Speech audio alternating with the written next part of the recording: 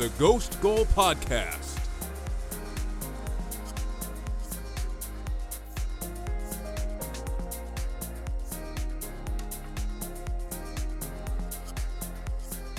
Arsenal got a Liverpool-sized monkey off their back with a 3-2 win at the Emirates after a late penalty from Bukayo Saka sealed their first league win over the Reds since July of 2020.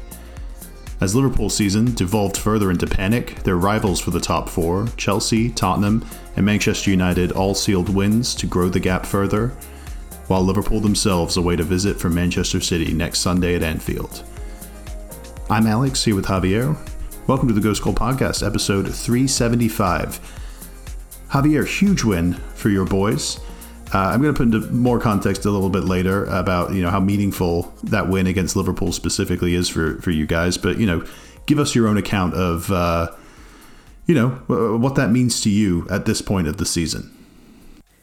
Well, it got Piers Morgan to finally buy into Arteta, Alex. Of all of the haters that there's been... The fact you even care about his opinion is... But he's been the number one touter against Arteta. And beating Liverpool was he was just all right, I have to believe in you now. It's been a long time. Probably since the mid 2000s when I was talking about that team that Arsenal went to Champions League semifinal 2007, 2008. The fan base hasn't been behind the coach, the players, even the ownership. I would say this is the most harmonious Arsenal has been as a whole in 15, 16, 17 years, since David Dein was still at the club, since, the Wenger, David Dein, and before Kroenke and Usmanov had their whole bidding war and Kroenke eventually won. At that point, when we were still at Highbury, there was a raucous atmosphere at Highbury all the time. It was a fortress. It was a nightmare to come to that stadium. And I would say pretty much the entire existence of the Emirates, there's been times where we've been really good at home. I think only losing one game at home, getting a few draws here and there, and had really good seasons under Wenger at home. But it never felt there was always teams that were bottom of near the bottom of the league or a mid-table that would come to the Emirates and just try to fuck with us and bully us, and sometimes they would get results. And for once it feels like that's not going to be the case in the future. It feels like every team fears going to the Emirates now. The atmosphere was incredible. The way that we got behind the team 2 minutes into the game, that Martinelli goal, beautiful goal, just amazing. I mean, it was too easy though. It was I almost knew we were going to win the game as soon as we scored that because of the ease of, the way that Odegaard was able to just slip through, Ben White, just the way that we were able to carry the ball easily through Liverpool, and Henderson and Thiago just didn't close the gaps, fill the space, and make tackles. Trent Alexander-Arnold got caught in his heels. Van Dijk. It's just the whole team. Van Dijk's been, I don't want to say horrible, but he's been bang average so far this season. And it feels like I've been reading things about Liverpool fans saying that maybe he's saving himself for the World Cup or who knows, but it didn't feel like Liverpool's backline at any point in time could stop what we were doing. And while Liverpool were always a threat. I don't know about that for the rest of the first half. Yeah. Okay. So the rest of the first half, after we scored that goal, I mean, we kind of, Liverpool were pretty good, and we kind of went into a little bit of a shell, which I didn't like. That early goal we defended the lead a little bit. And Liverpool definitely deserved the equalizer. And then I thought that goal right before halftime, that was just kind of a sucker punch because I didn't really see it coming. I thought it was going to be 1-1 at halftime. Huge goal. Huge moment in the game to get that 2-1 at halftime because when we came out in that second half, for 45 straight minutes, we dominated Liverpool, which I haven't seen Arsenal do since I mean, I'll give you the context for it right now if you want. The reason I think it's such a huge win for you guys specifically over Liverpool is because it's the first time you guys have beaten Liverpool during the peak of this Klopp era that it's been a legitimate win against Liverpool. That last win that I mentioned in October of July of 2020. That was after the lockdown for COVID. Liverpool wrapped up the league that season. I think 2 games after all the league games came back, Chelsea beat Manchester City, and then that sealed the title mathematically for Liverpool. After that point, that was during Arsenal's like really good run where you beat Liverpool at home in the league in a game that meant nothing to them behind closed doors at the Emirates.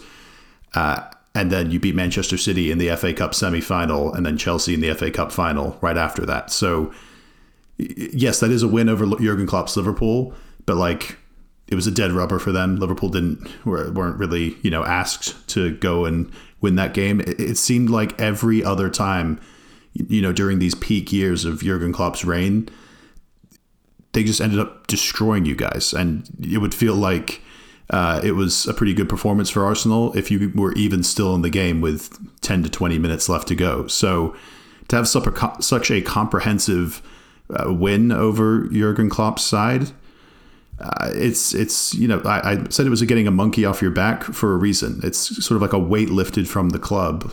And even though Liverpool, again, aren't at their best this season in particular, a lot of the names are still there. So yeah, you still had to deal with a very attack-minded Liverpool team that they gave up a midfielder so that they could add an extra attacker and try and play a bit more direct. We kept the team of Salah, Mane, Jota. No, Mane. Mane wasn't there. I'm sorry, not Mane. Jota, Nunez. Firmino came on. Salah, Diaz. It was like their front 5 all played against Arsenal, and we kept them to 3 shots on target, 2 of which they scored. And yeah, but in a way, it almost paid off for them. They still got 2 goals from just being extremely, it didn't really pay off. Ruthless with those chances. They scored twice. Yeah. They scored twice from those chances. Sure, they almost got a 2-2. They scored twice, but they really didn't create much outside of that. Their 2 goals were basically mistakes, both from Gabriel. It really, I say it a lot every week, and it's tough to. I don't want to criticize Gabriel too much because we're on such a good run, and everyone's playing so well. He lost Darwin Nunez for the first goal, I'm pretty sure. But Saliba went out to challenge the cross from Diaz. And Diaz, I think, nutmegged Saliba with the cross, put it through his legs, and Gabriel just hadn't properly tracked Darwin back. So Darwin was able to finish. For the first goal, I wouldn't say it was completely Gabriel's fault. I'd say Saliba had a lot of fault too.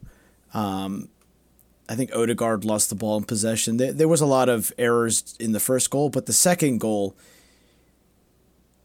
first of all, there was questions of Nunez being offside because the reason why Gabriel tried to take the ball out of the air is because he was trying to take the ball from Nunez, who was right next to him, who was offside and involved in the play. But it's one of those borderline calls. I get why they didn't call it, so I'm not. But it's also just a nice pass from Jota and a nice finish from Firmino. Again, that's why I'm saying Liverpool had some success putting out those extra forwards because. Jurgen Klopp is kind of just admitting defeat in midfield with that decision and saying, all right, let's put our best, playmakers and goal scorers on all at the same time. So whatever few chances we do create, we've got a better chance of converting them. We've got to talk about the Arteta just kind of crazy decision that no one saw coming. Started basically 4 center backs, Tomiyasu at left back, and Ben White at right back, and both of them were just fantastic the entire game. Tomiyasu absolutely locked up Mohamed Salah. It literally, even in the first half after we scored, 15 minutes in, every single time Mohamed Salah got the ball, he would not try to take on Tomiyasu. He would just go backwards, pass it back, pass back to Trent, pass back to Van Dijk. And it was 4, 5, 6 times in a row that he did that. And then at that point, you knew Salah just wasn't going to do anything. He gave up. He just gave up on trying to go at Tomiyasu. And how often do you see a game that's in the balance 2-2? It was 2-2 at this point, and Mohamed Salah got dragged off. Not many, but that's why it's. I don't think it's just specific to this Liverpool Arsenal game. It's been an issue this season for Mohamed Salah, and. It brings you back to the decision to let Mane go. And, out of the two of those, star front players for Liverpool these last few seasons, both of them, their contracts were running down at the end of this current season. They made the decision to, give the big contract to Mohamed Salah, their main goal scorer, and sell Sadio Mane to bring in younger, fresher pieces to replace him. And it's not a mystery. They've struggled to make up for that energy that Mane provides, not just with his runs in behind, but the selfless work tracking back. Salah, like he does display the energy to do that, but he is a goal scorer first and foremost.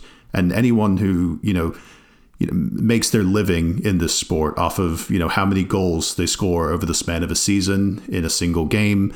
You don't want that player having to use their energy tracking back and helping a player like Trent Alexander-Arnold. So it's going to be a tough overall sort of transition for them to figure this out. And it may be that like a player like Jota, or you would think Luis Diaz, but now he's injured and going to miss the next 10 games supposedly. So that's the kind of player you would want to step in and fill that sort of void of energy in the front line. And they're just not getting that in the same way that Mane provided it, which is unfortunate. But I guess we all, you kind of saw this coming. You were talking about it at the beginning of the season.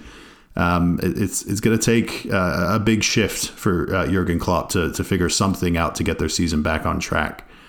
But let's move on elsewhere, because we do have to talk a little bit about that Liverpool-Manchester City game at the end of the pod. So we'll mention a little bit more about them in a second.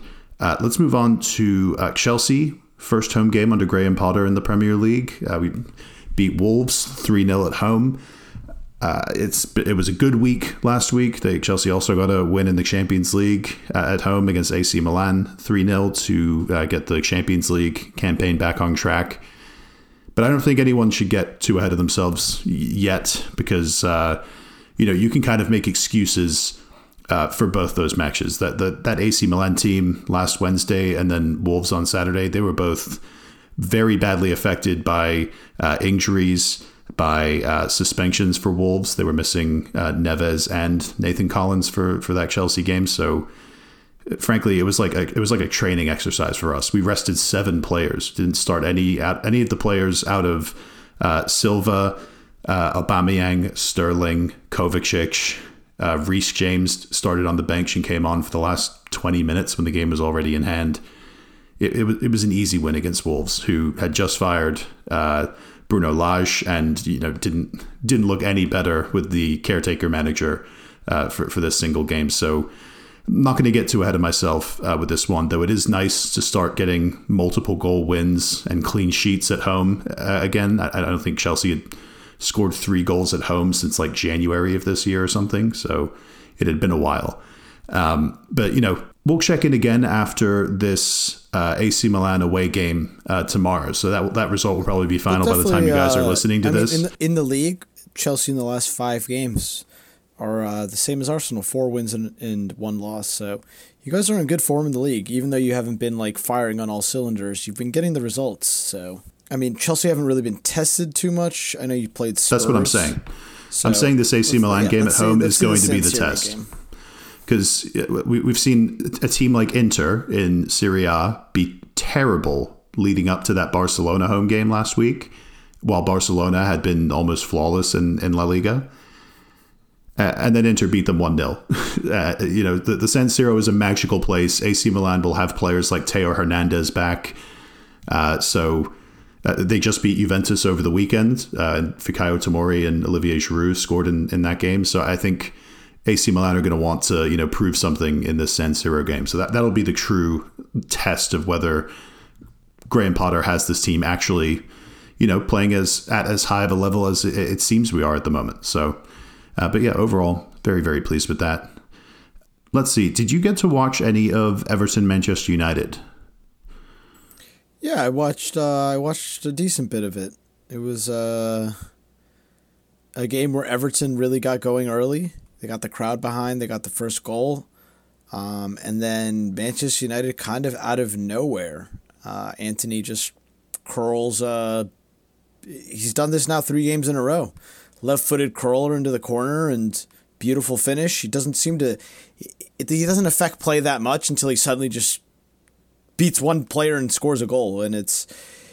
I mean, I'm careful about a United player scoring in 3 back-to-back games, cutting inside and scoring curlers into the top corner, because we saw Dan James do the same thing for Manchester United at the beginning of his career and then didn't do anything again. So not saying Anthony's going to be the same. I think he's a lot better than Dan James. I was about to say, he's clearly a lot more talented than Dan James. He's clearly a lot more talented than Dan James. But, you know, I want to see more from Anthony. I want to see him become more involved in build-up. I want to see him, you know, start creating chances for his teammates. And, you know, I think eventually players are going to, very soon, not eventually, they're going to start shutting down that, like, you know, cut inside cross from him or shot.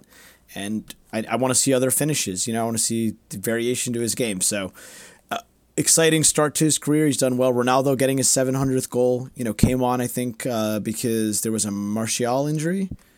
Who, by the way, Martial got the assist for the Anthony goal, got a brace in the last game for United off the bench. You know, he was doing really well, but it's always these injuries that stop his momentum. Whenever he seems to, like, get going, this was his first start in a long time for Manchester United, and he comes off injured in, like, the 30th minute. Just terrible for him. You know, got to feel for the guy. But congrats to Ronaldo, you know. Leading goal scorer all time, 700th career club goal. Yeah. He has more than 800 when you add the international goals. So, but yeah, that's special regardless. United Everton. I actually came out of this game with still as high of an opinion of Everton as I did going into it. Obviously, they've been flying under the radar a little bit while going unbeaten, I think it was, in 5 games leading up to this loss. But they still, like you said, they had the good start, and I think they finished the game really well. Like a very close Manchester United fan friend of ours was quoted as saying he was shitting himself in the last 5 to 10 minutes of that game, because Everton were just spamming crosses into the box for players like Onana, that big Belgian midfielder they signed. They brought on Dominic Calvert-Lewin as well. Right, Calvert-Lewin, of course. Yeah, it's good to see him back. I'm sure Lampard would be very relieved to have a proper center forward number 9 like that, because earlier in the game they were doing the same thing but trying to play it into Neil Maupay, who, you know, he's a poacher, but he's not really big enough of stature to consistently get on the end of those. So I wouldn't be too heartbroken about this if I was Everton. They made a very, good account of themselves. And Manchester United were just able to take a couple more of their chances than Everton could. So, and for Manchester United, that has to be like nice to just bounce back, like a little bit of a. It wasn't like a very convincing win for Manchester United, but it was one of those after just how horrific that Manchester derby was last weekend. It didn't matter like the manner of how they won this game. They just had to get the 3 points to, huge bounce back get people off their back. Absolutely. I mean, it seems like Ten Hag obviously can still take this team to so many higher levels, and Scott, this was a first Casemiro start. Casemiro did give away the ball for Iwobi's first goal, by the way, Iwobi's been player of the season for Everton. Beautiful goal in this. I was actually watching this game with my dad, and I was telling him, Iwobi's been the player of the season. Like when the game was starting, I was like telling him, just praising Iwobi, and then he scores the goal 5 minutes, and I was like, see, I told you, Iwobi, God. Iwobi's turned into the center defensive midfielder that I never really saw him becoming. But he's like a box to box, but he does the defensive work really well. And him, Onana, and Davies, or Idrissa Gueye. Or Idrissa Gueye, whoever's playing in there is great little midfield they have there. High energy, lots of tackles, decent on the ball. Physical presence, all of those things. So Everton not looking like they're going to be relegation form anymore. Definitely looks like they might be like a steady mid-table team, and I think for Everton, which is a good step. Absolutely, it's a step in the right direction for sure. It's still a long season, but right now they look like they have enough talent, and they're improving enough every week that you can see you don't really see them going into relegation. Yeah, so let's hit on this Tottenham win away at Brighton. Just real quick, it was kind of an uneventful game. There was a pretty early goal from Harry Kane in the 22nd minute that he deflected at the near post to score the only goal of the game. And they sort of saw things out defensively from there. A similar sort of vibe to this one than the Manchester United-Everton one, where, Brighton should still be pretty happy with the performance overall, but Conte made an even more defensive adjustment, bringing on Bissouma against his former club to make a midfield trio with, I think it was Bentancur and Højbjerg. So Tottenham went even more defensive for a game against Brighton, knowing that Brighton, after that Liverpool performance, want to get on the ball, want to be very attack-minded and control the game with possession. Conte was, more than happy to say, okay, do your best. We're going to sit back and, get a clean sheet anyway and win this one 1-0. So it's, big bounce back game for Tottenham because huge bounce back game. This was an away game that I honestly thought they were going to drop points. I thought they just lost the North London derby. They're going to be deflated. Brighton are going to be, elated with their performance. And I got to say, I thought Tottenham could have gotten more goals in this. They had quite a few chances, and Brighton were kind of wasteful. But Tottenham really just defended really well and deserved the clean sheet and deserved the win, which for a game coming off a loss, it's probably gonna be a gruesome battle for top four. Tottenham, Chelsea, Liverpool. I actually think Arsenal are gonna be comfortable. We'll see. But that's what I've gotten out of these first 10 games. I don't think we're going to challenge for the title, but I kind of think we're going to be comfortably in top four. Whereas everyone else will be fucking scrapping for those last two spots. And we'll finish second maybe 15 or 18 points off of City or something. So maybe 10 points off City with 85 points. That'd be a nice season for Arsenal. I understand being confident in your team, I really do, but I think you need to wait for that World Cup and then that really tough run of the schedule in March and April. Yeah, and you can attest to this, and I'm sure you at the time you thought I was just talking shit, but I honestly thought Arsenal could win the first 10 games of the season, and I thought to you I said to you if we win these first 10 games all in a row, I'm still not going to be that hyped because of what's to come, so. Definitely take everything with a grain of salt right now, Arsenal fans, because we've got crazy hard away games coming in the second half of the season, and so many things can still happen. So it's good to be excited, and same with Tottenham and Manchester United. While you guys are getting results right now, probably one or two injuries away from shit hitting the fan with those teams. So everything with a grain of salt. Yeah, we do have to mention before we move on from this Tottenham-Brighton game, though, that earlier today on Monday, we did get the sad news that Brighton midfielder Enoch Mwepu was forced to retire early. He's only 24. He's really broken into the Brighton midfield over the last 2 seasons, you would say. That's brutal. After they let Bissouma go and then sold Cucurella.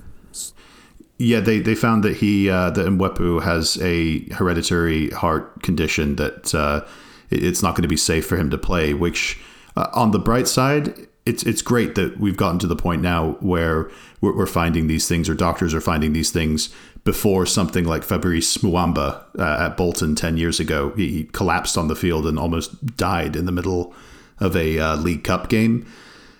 It's good that it didn't end up as horribly as it could have ended up. So again, sad that Mwepu has to retire early after, such a promising start to his career. But it could have ended so much worse. So hopefully he finds, another facet of the game that he can,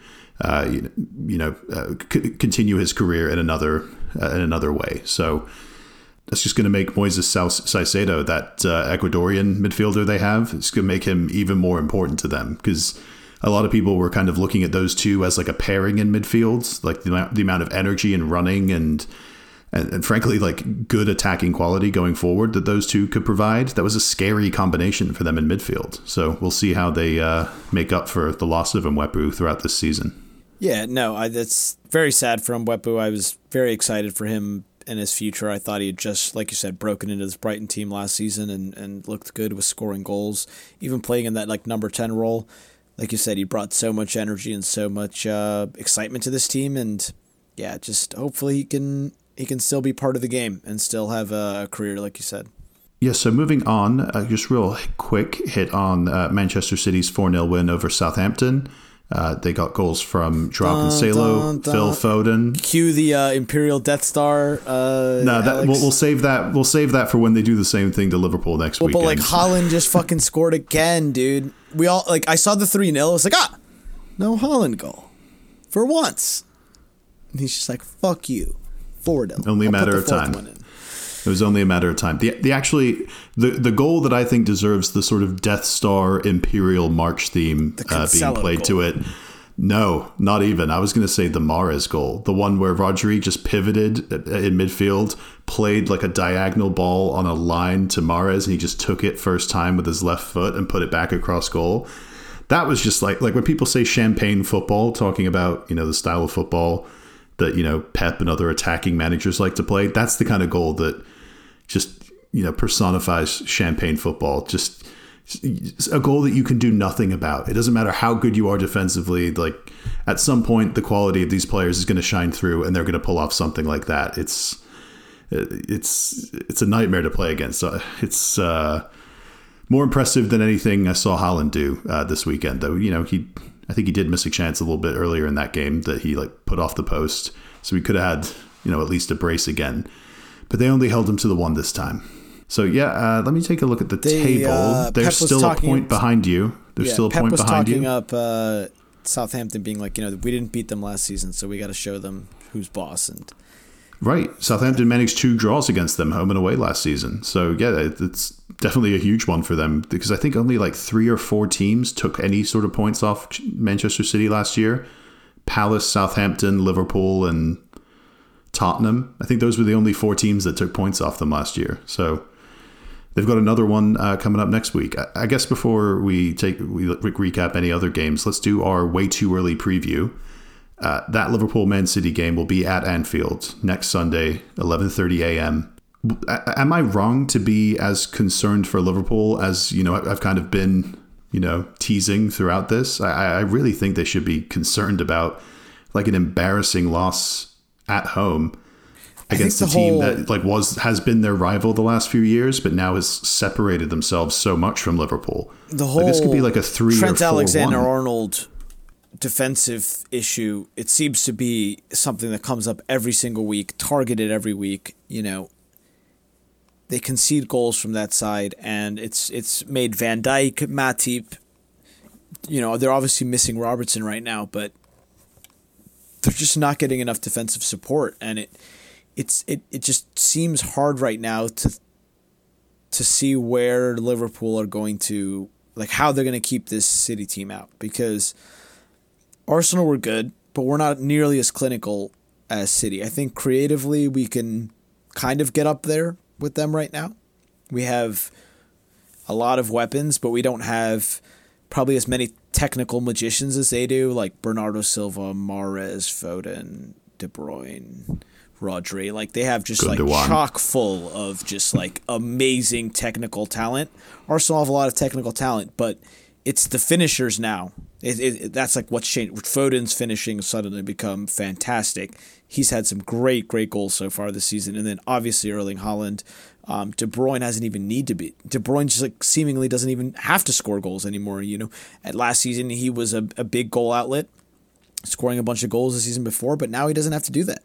He can focus on passing and being the creator. I think he has double-digit assists already, something ridiculous. It's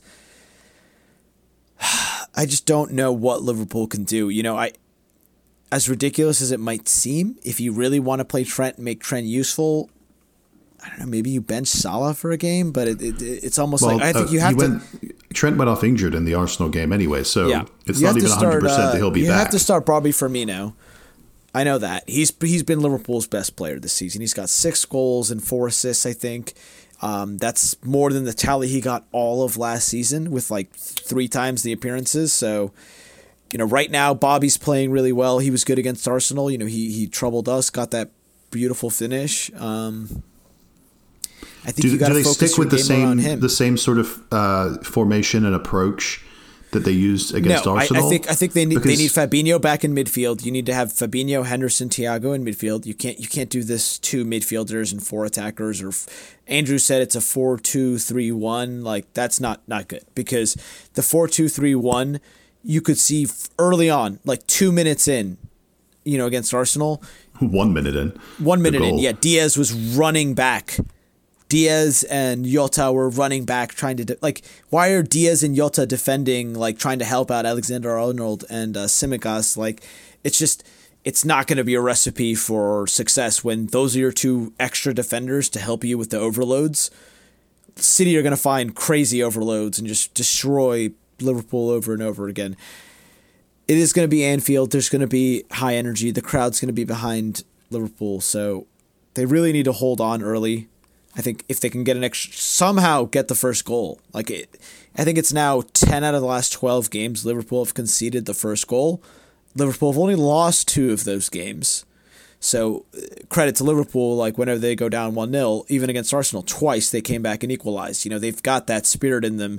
They've got that grit. They're still an amazing team. This is the type of game where if they can go and get a result. Are they still an amazing team? Yes, this team went to the Champions League final, multiple times in the last few years. They won the league against an incredible City team. The talent's still there. It's just right now, like you said, there's pieces that aren't working right now. There's injuries. There's new players that are still integrating. But this is the type of game where if they can go and get a result against City, it could turn their season around. So I'm sure they'll be very motivated for it, and I don't see where it's going to come from. I think City are going to win. I think Liverpool are just not in a good enough place right now to do it. And they're going to need some crazy good defensive performances. They need Fabinho to get back in this team and play well. They need Van Dijk to wake up. They need Matip to be the player he was last season. And then Joe Gomez. I mean, he's probably going to start at right back. That's going to be a big difference. Joe Gomez to Trent, they're going to have probably a lot better defensive player, but almost no offensive output. And but that just leads you back to Mo Salah. Like maybe Mo Salah, maybe that'll unlock Mo Salah. The difference in these maybe that'll Manchester unlock City Mo Salah. Liverpool Who games. Knows? But it hasn't been able to maintain that high level again this season. Maybe without the concern of having to track back to help Trent, which I don't think he has really done that often anyway. Maybe with the freedom of having Gomez sitting back there and not venturing forward as much, Mo Salah has, the leash fully off to go forward and wreak havoc. We just haven't seen it yet. So I'm leaning towards like another like monumental Manchester City win. I think it was 2 years ago. They beat Liverpool like 4-1 at Anfield. I think we see something like that again. 4-1, maybe 3-1. I think I'll settle on a 3-1 for Manchester City. How about you? Yeah, I'll say 2-1 Manchester City. I think it's a Manchester City win, and they go up 2-0 and mostly see the game out, and then Liverpool rally at the end, maybe get a goal. Might even be like 2-0. I don't even know if Liverpool score against the City side, but Liverpool have been scoring a lot of goals. So, all right. Well, before we finish up here, there was a relegation 6-pointer of sorts that went on Saturday. I don't think we can call it of sorts. It's definitely a relegation 6-pointer. Well, I'm saying of sorts because, Leicester are surprisingly down there and Bournemouth are surprisingly, not down in the relegation zone and doing pretty well for themselves. Don't trust anything Bournemouth do, man. They can collapse anytime. I guess, but they've managed to do things like go to Newcastle and get a draw, which plenty of teams would love that kind of result at Newcastle. Like Manchester City had to settle for that. That's another grudge match we have. Newcastle after what they did to us last season. Right, it all comes back to Arsenal, of course. Yeah. But Bournemouth came back from 1-0 down against Leicester City. Patson Daka scored in the 10th minute. Bournemouth scored twice in 3 minutes in the second half. Goals from Philip Billing and Ryan Christie sealed a 2-1 win for the Cherries. So, Billing's another been huge incredible for loss them so for far Leicester this season. Yeah, he has been. It's been goals. Excellent. He's been playing as a second striker. He played alongside Dominic Solanke for this game. He just sort of floats around in whatever space the striker takes up, occupying the defenders. He just floats wherever else there's space, and he's a nightmare. And he scored some great goals this season in big games. So yeah, that's a great result, obviously, for Bournemouth. They're now in 8th place on 12 points. So above Liverpool. I mean, again, they're only 5 points or 6 points off of the relegation places, which, that's not that much, obviously, and it's very early in the season. But after sacking Scott Parker, I don't think many of us envisioned this for them. So big surprise from them, and an even bigger surprise that Leicester City couldn't take advantage of the good vibes that win against Nottingham Forest gained them last week. They played really well against Forest. It was at home, and you kind of expected them to just go down to Bournemouth and continue that sort of form. But Bournemouth played James Maddison really tight, played man marked him for most of the game and kept his influence as limited as possible. And then they took advantage of their opportunities when Leicester inevitably gave them to them. Leicester still have a lot of chemistry to build. That Face center back they signed. I forget his first name, but he's a Belgian center back they signed to replace Wesley Fofana. He has within one single play of a game, he'll do the best thing defensively you've seen him do all game, and then make a mistake and give the ball away or some other defensive mistake 5 or 10 seconds later. So they need to try and limit those mistakes. And obviously they need to find some sort of consistent production from players other than James Maddison. And they have some of those names like Harvey Barnes and Daka, but they're just not producing consistently enough. And Jamie Vardy doesn't look like he's going to go back to the old Jamie Vardy anytime soon. So it's up to players like Daka and Iheanacho and Harvey Barnes really to get this Leicester season back on track. Do you think this is an actual relegation threatened team at the moment? I mean, they're definitely relegation threatened. They've got to figure out their form. They can't be losing to teams like Bournemouth. So as long as results like this keep happening, absolutely. If they're losing to teams like Bournemouth that are going to be near the relegation zone at the end of the season, then they're going to be right in there with them. Nottingham Forest, that was a relegation 6-pointer as well. So they still only have 4 points, I think. Yeah, Leicester are currently bottom after Nottingham Forest got a point against Aston Villa earlier today to put them up into 19th. But I guess you could say that about a lot of teams at the moment. Wolves obviously are in the relegation zone at the moment. Southampton are just above it. Villa, there's a lot of questions being asked about Steven Gerrard and how long he's going to last at Aston Villa now. Even Palace haven't really had the best start to their season. They only just got their second win on Sunday against Leeds. But before that, they were still right down in that relegation discussion as well. So there's a lot to still happen. And Leicester should obviously be concerned. But good for them that there's plenty of games left to go. Because, again, they, more so than anyone else down in that bottom half of the table, they have the talent to be at least in mid-table. Preferably, you'd think they would want to be up closer to the European spots. So we'll see how Rodgers figures that out, or if he doesn't and gets the sack, whoever else comes in will have a big job on their hands. Well, let's wrap things up there. Javier, thanks again for jumping on this one. I feel like we should have done something for episode 375. I feel like that's kind of every 25... no, we'll do 400. 400 will be a big one. Of course we'll do 400, but 350 we did something. We should have done something for 375, but there's too much else to talk about, so that's okay. We'll think of something for episode 400. If you want to follow Javier on Twitter, you can follow him at JavierRev9. You can follow me on Twitter and Instagram at ASMoss92, and you can follow the podcast socials at GhostGoalPod.